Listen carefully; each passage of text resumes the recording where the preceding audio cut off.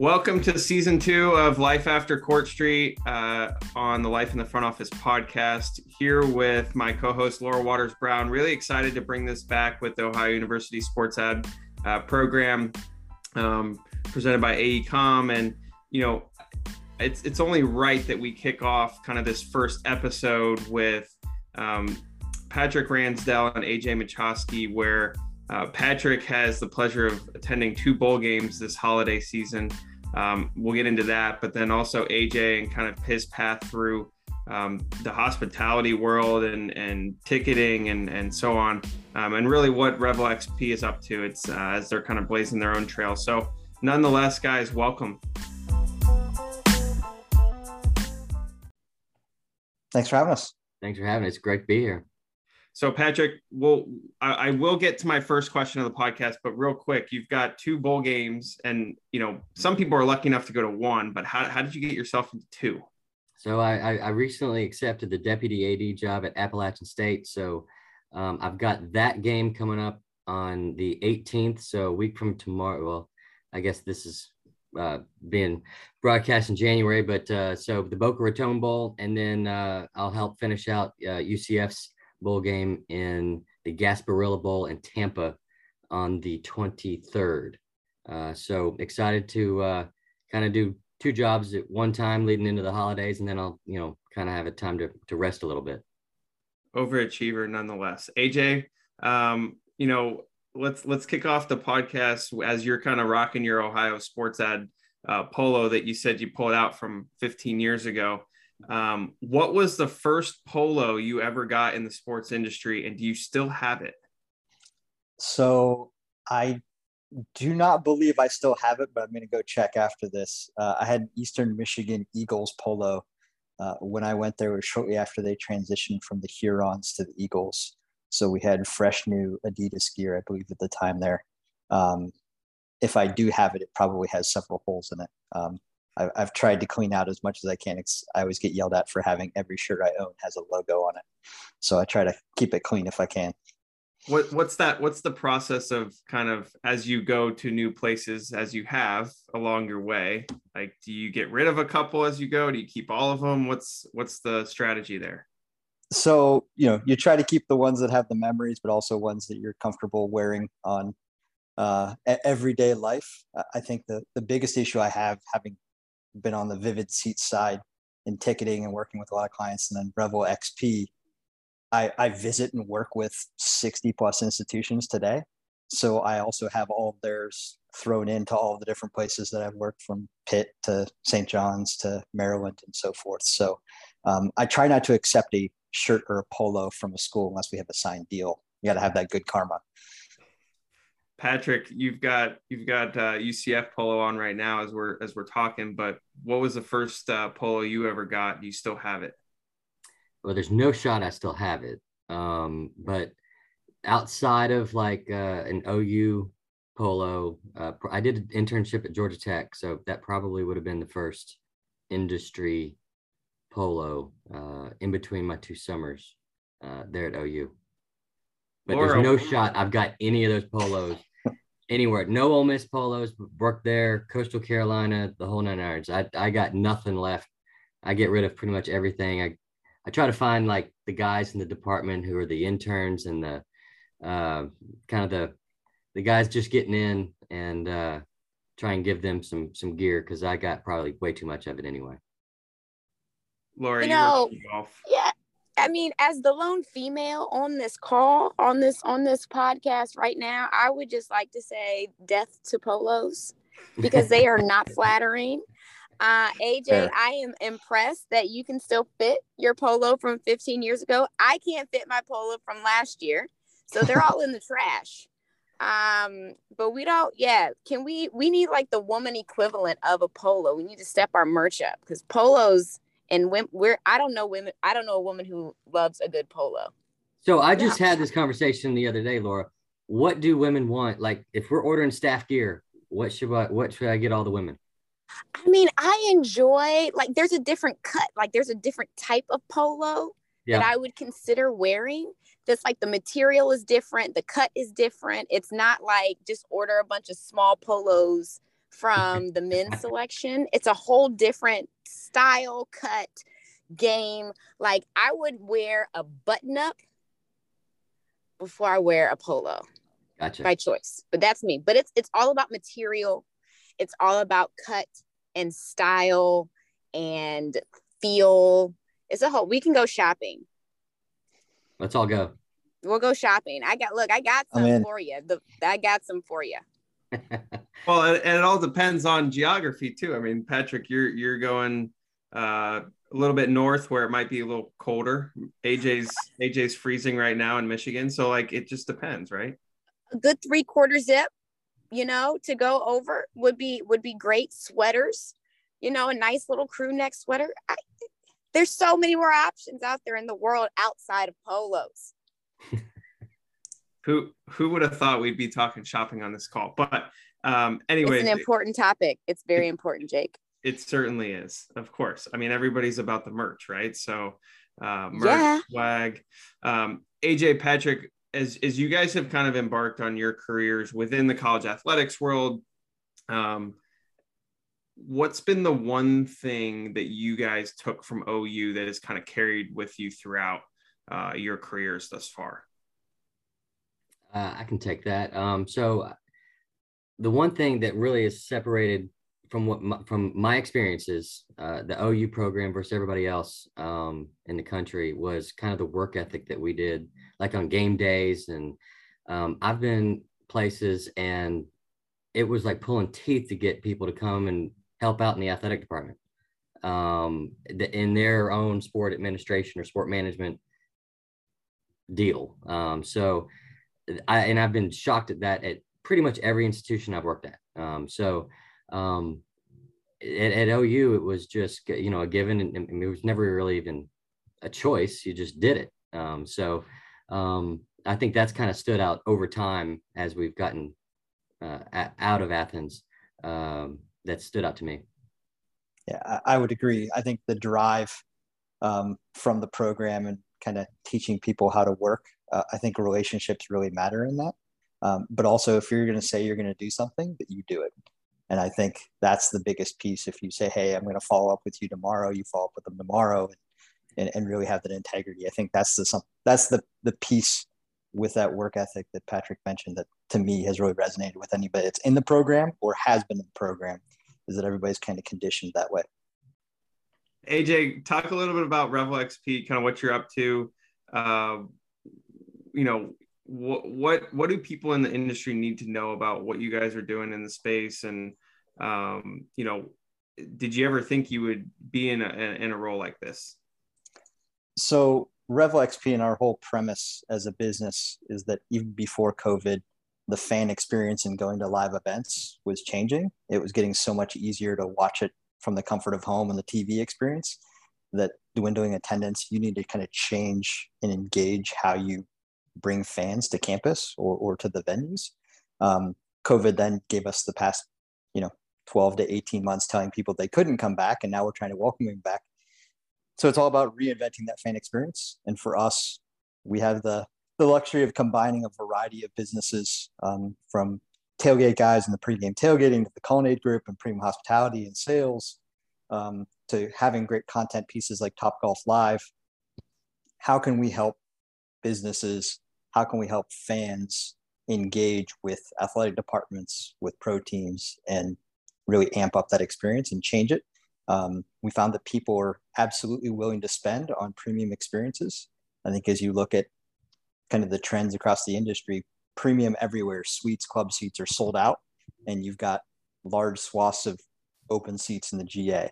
So how do you elevate the experience and make it worthwhile for people to come when there's kind of some uncertainty tied to it? So our premise is helping to solve those problems and share best practices across all of the different universities and partners that we work with.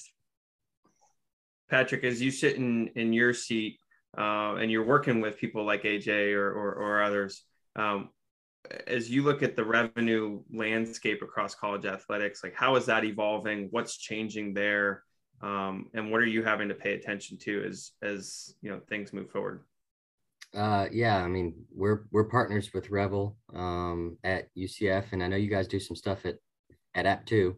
Yep. So they, partnering with people like that is important, because none of us really have the staff to, or I shouldn't say none of us, but if you don't have the $200 million budget, it's hard to come up with the staff to really make things like that. There's a little extra experiences.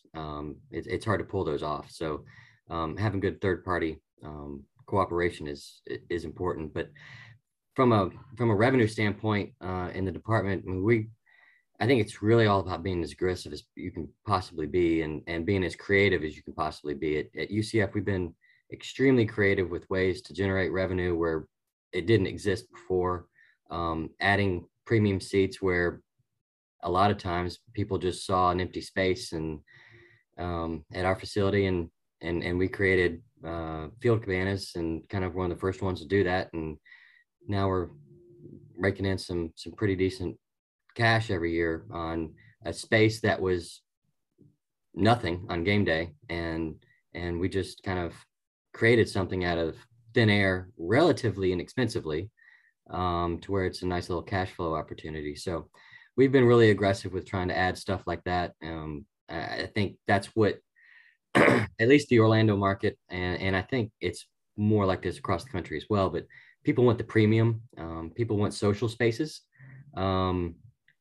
I don't think that the days of sitting in a bleacher seat, just getting your ticket and watching a game, I think they're not dead, but it's becoming fewer people wanting to do that, as opposed to, we have a Carl Black and Gold cabana that there's just a wide open space and people just hang out there and kind of watch the game, drink and eat, and you can see the video board, and it's kind of more of a party scene than it is. It's as much a party scene as it is, a football game. So, and we're adding something like that at basketball this year, sort of too. So, it's adding stuff like that and being able to drive the revenue and play up to that 35-year-old who has got some cash but doesn't really want to sit on a bleacher for 4 hours.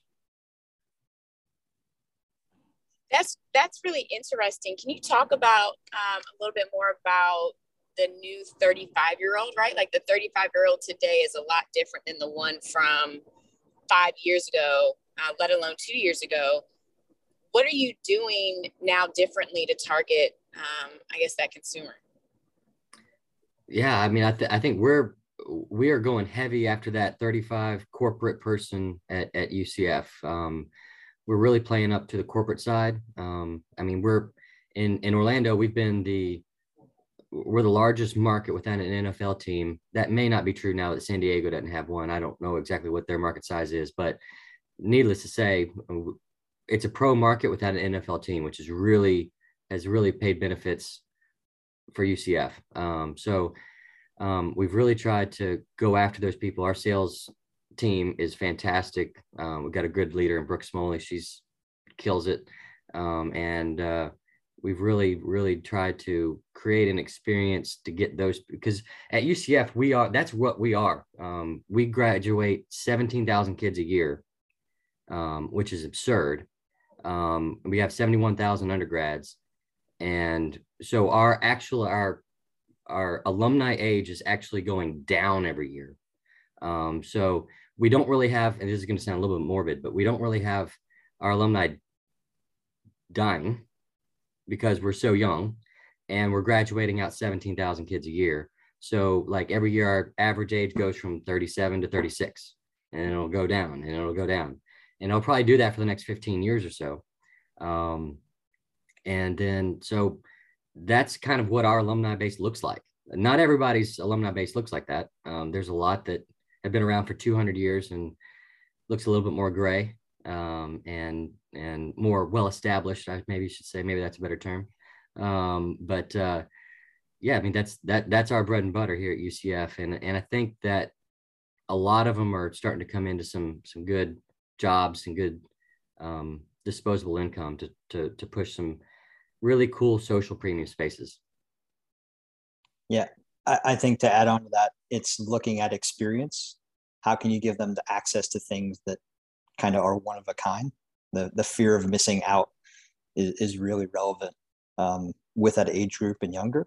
So how do you create field experiences, as Patrick talked about, with the cabanas, with field passes, with, access to chalk talks, the taste of Orlando food scene and breweries, and kind of combining those ideas to make it, hey, how am I going to spend my afternoon? Hey, let's go to the game because that's an experience I want, versus it being about just the game. So I think that's where you see a lot of opportunity. And that's what we focus on, is how do we help understand what the base is looking for and create those experiences so people are spending their discretionary income with you, because there's so many more options out there today than there was even 5 years ago. AJ, you get the pleasure of working across so many different markets and seeing, to Patrick's point, the different fan bases, the different alumni bases.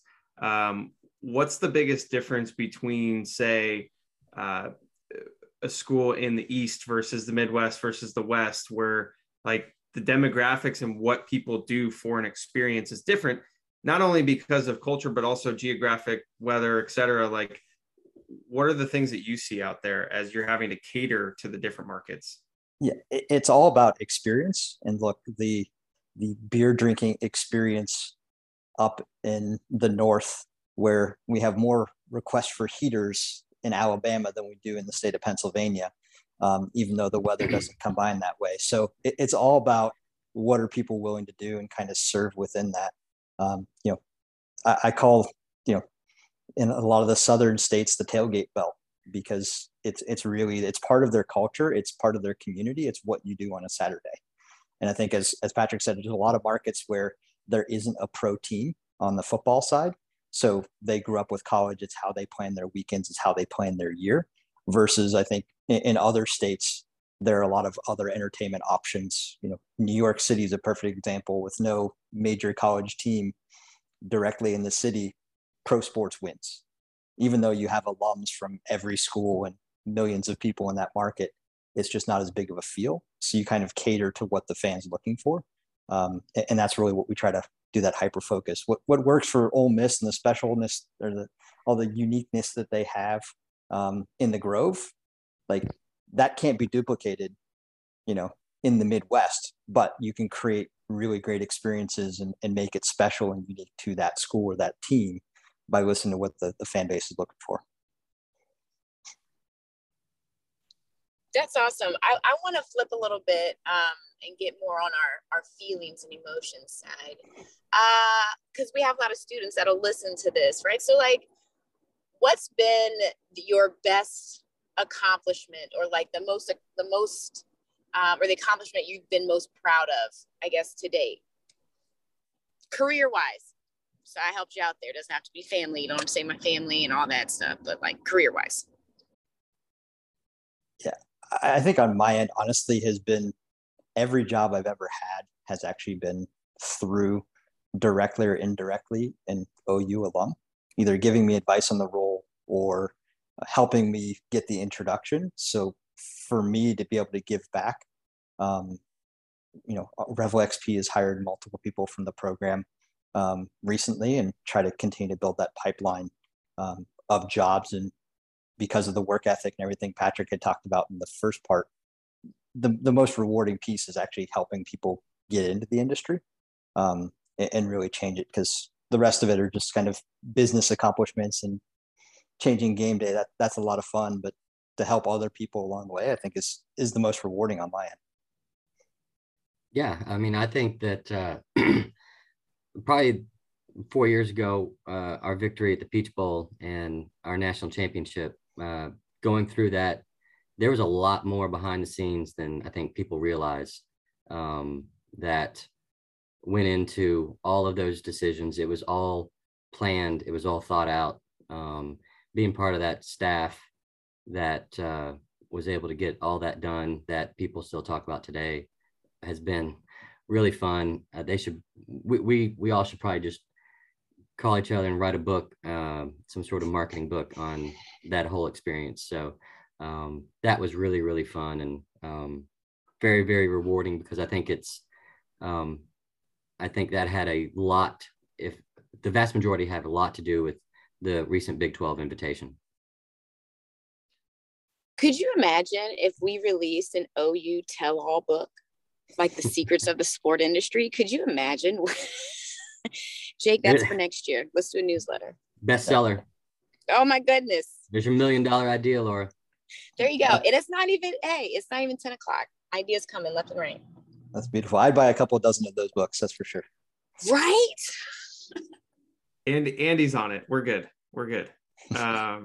No, I as we kind of wrap up the episode, we will get to rapid fire here shortly, but going back to kind of the polo conversation, like you guys have all worn a bunch of different logos, and as you kind of go from one to the next, you to Laura's comment about family, like you've got a new family in each and every place that you go.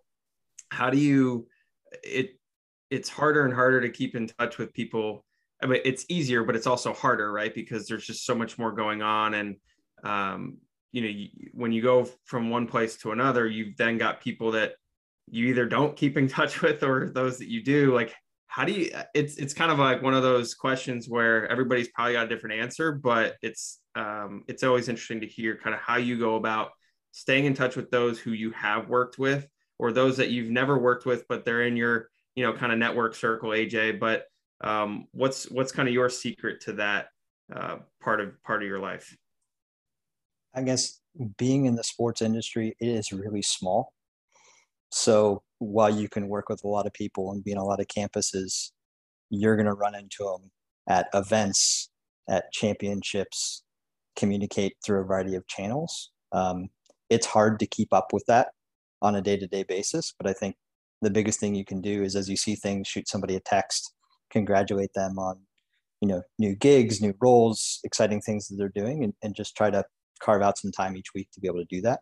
I know it's something that I really want to focus on moving forward and try to do, but yeah, it's hard because you have what I call business AJ and you have party AJ. So there's a personal and there's a business side of that, but you want to kind of keep that open and communicate with people as much as you can. You're like the human version of a mullet. pretty much. In the back. Yep. I'm going to take that with me, Patrick. That's good. Good deal. Yeah. I mean, you're right. It is a really small industry. If you don't know someone, you probably only have 1 degree of separation from knowing them. The whole Kevin Bacon 6 degrees of separation, it's way smaller than that in this industry. It's like 1. So yeah, I probably need to be better at constantly being better at communicating around the industry. But I think sometimes you get busy and it just kind of falls through the cracks. But yeah, you're right. It's a pretty cool thing to be a part of the industry that is that small and close knit. And, you got a lot of good long-term relationships that all of us have formed over the years. All right. Rapid fire. Laura, are you up first? Oh yeah, I got one. And I have just like this weirdest random OU story moment that happened to me this year. When I was in grad school, we all know I barely made it through, but there was one of our RevGen projects. I think I needed to talk to somebody in college athletics. So I called or emailed Bernard Muir from the directory, just cold email. He responded back, set up a meeting. We talked for 15 minutes. I got an A on the project. Never met him a day in my life. But this year I got a chance to actually meet him in real life. And I saw him at an event, and it was the weirdest moment / scariest, because I was like, is that him? Is that not him? Is that him? I heard his name. Is that him? And I went up to him and I was like, hey, so here's the thing. It's kind of creepy. You don't know me, but I know you, and like you helped me get an A in college. So I really appreciate everything that you're doing. He was so nice. So I say that story for both alums who are listening and students who will listen. I know the past 2 years have been really crazy with Zooms and all the phone calls and virtual, but like really pay attention to when things get back to some type of normal, those personal in life, real life. I think the kids call it IRL, connections and introductions, because I think it will pay off face-to-face. But that's my little random thing. Anywho, to the fun, rapid fire. Now, these are not serious questions. Jake's rapid fire questions tend to have a long answer to them. Mine are not that serious or complex. But first thing that comes to your mind, are you ready? Go. Ready. All right, AJ, we'll start with you. Are you Court Street or Bronies? Court Street. Patrick. Court Street. I have more stories.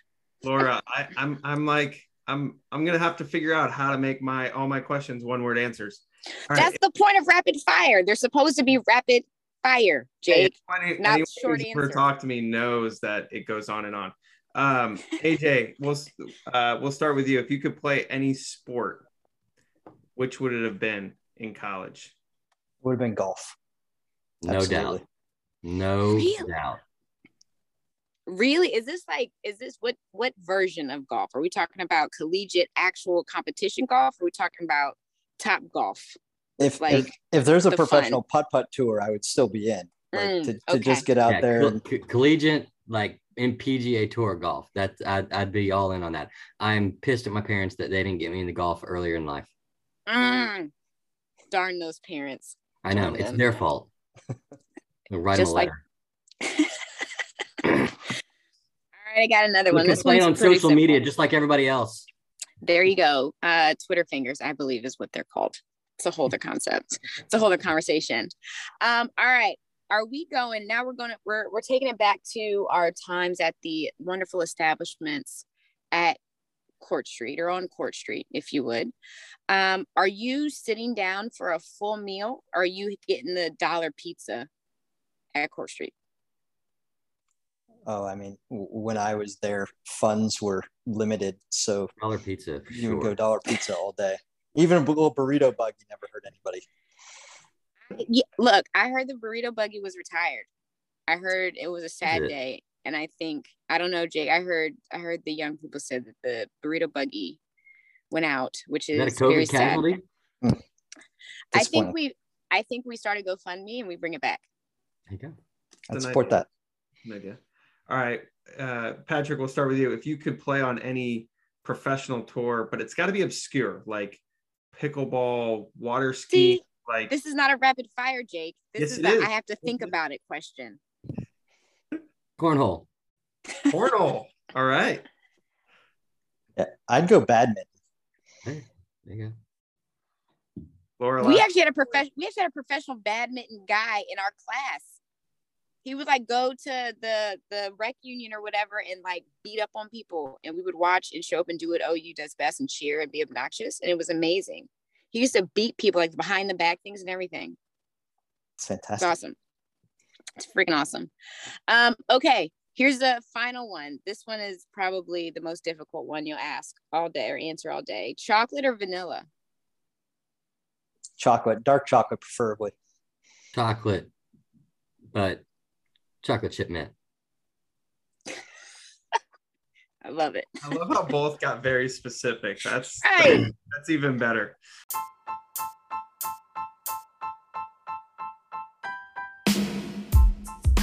Well, Patrick, AJ, really appreciate your time on our season 2 episodes of Life After Court Street on Life in the Front Office podcast. Appreciate your insights, stories, and we'll watch out for wherever the polos are out in the world. And Patrick, No more polos. Patrick, you send me Patrick, an email. We'll I'm figure curious. something out. All right, curious sounds as good. to see what kind of wardrobe App State has in the coming years. I'm going to send something to Laura. Yeah, I will send you a whole catalog. Just no more polos. Awesome. Thanks, guys. Thank you.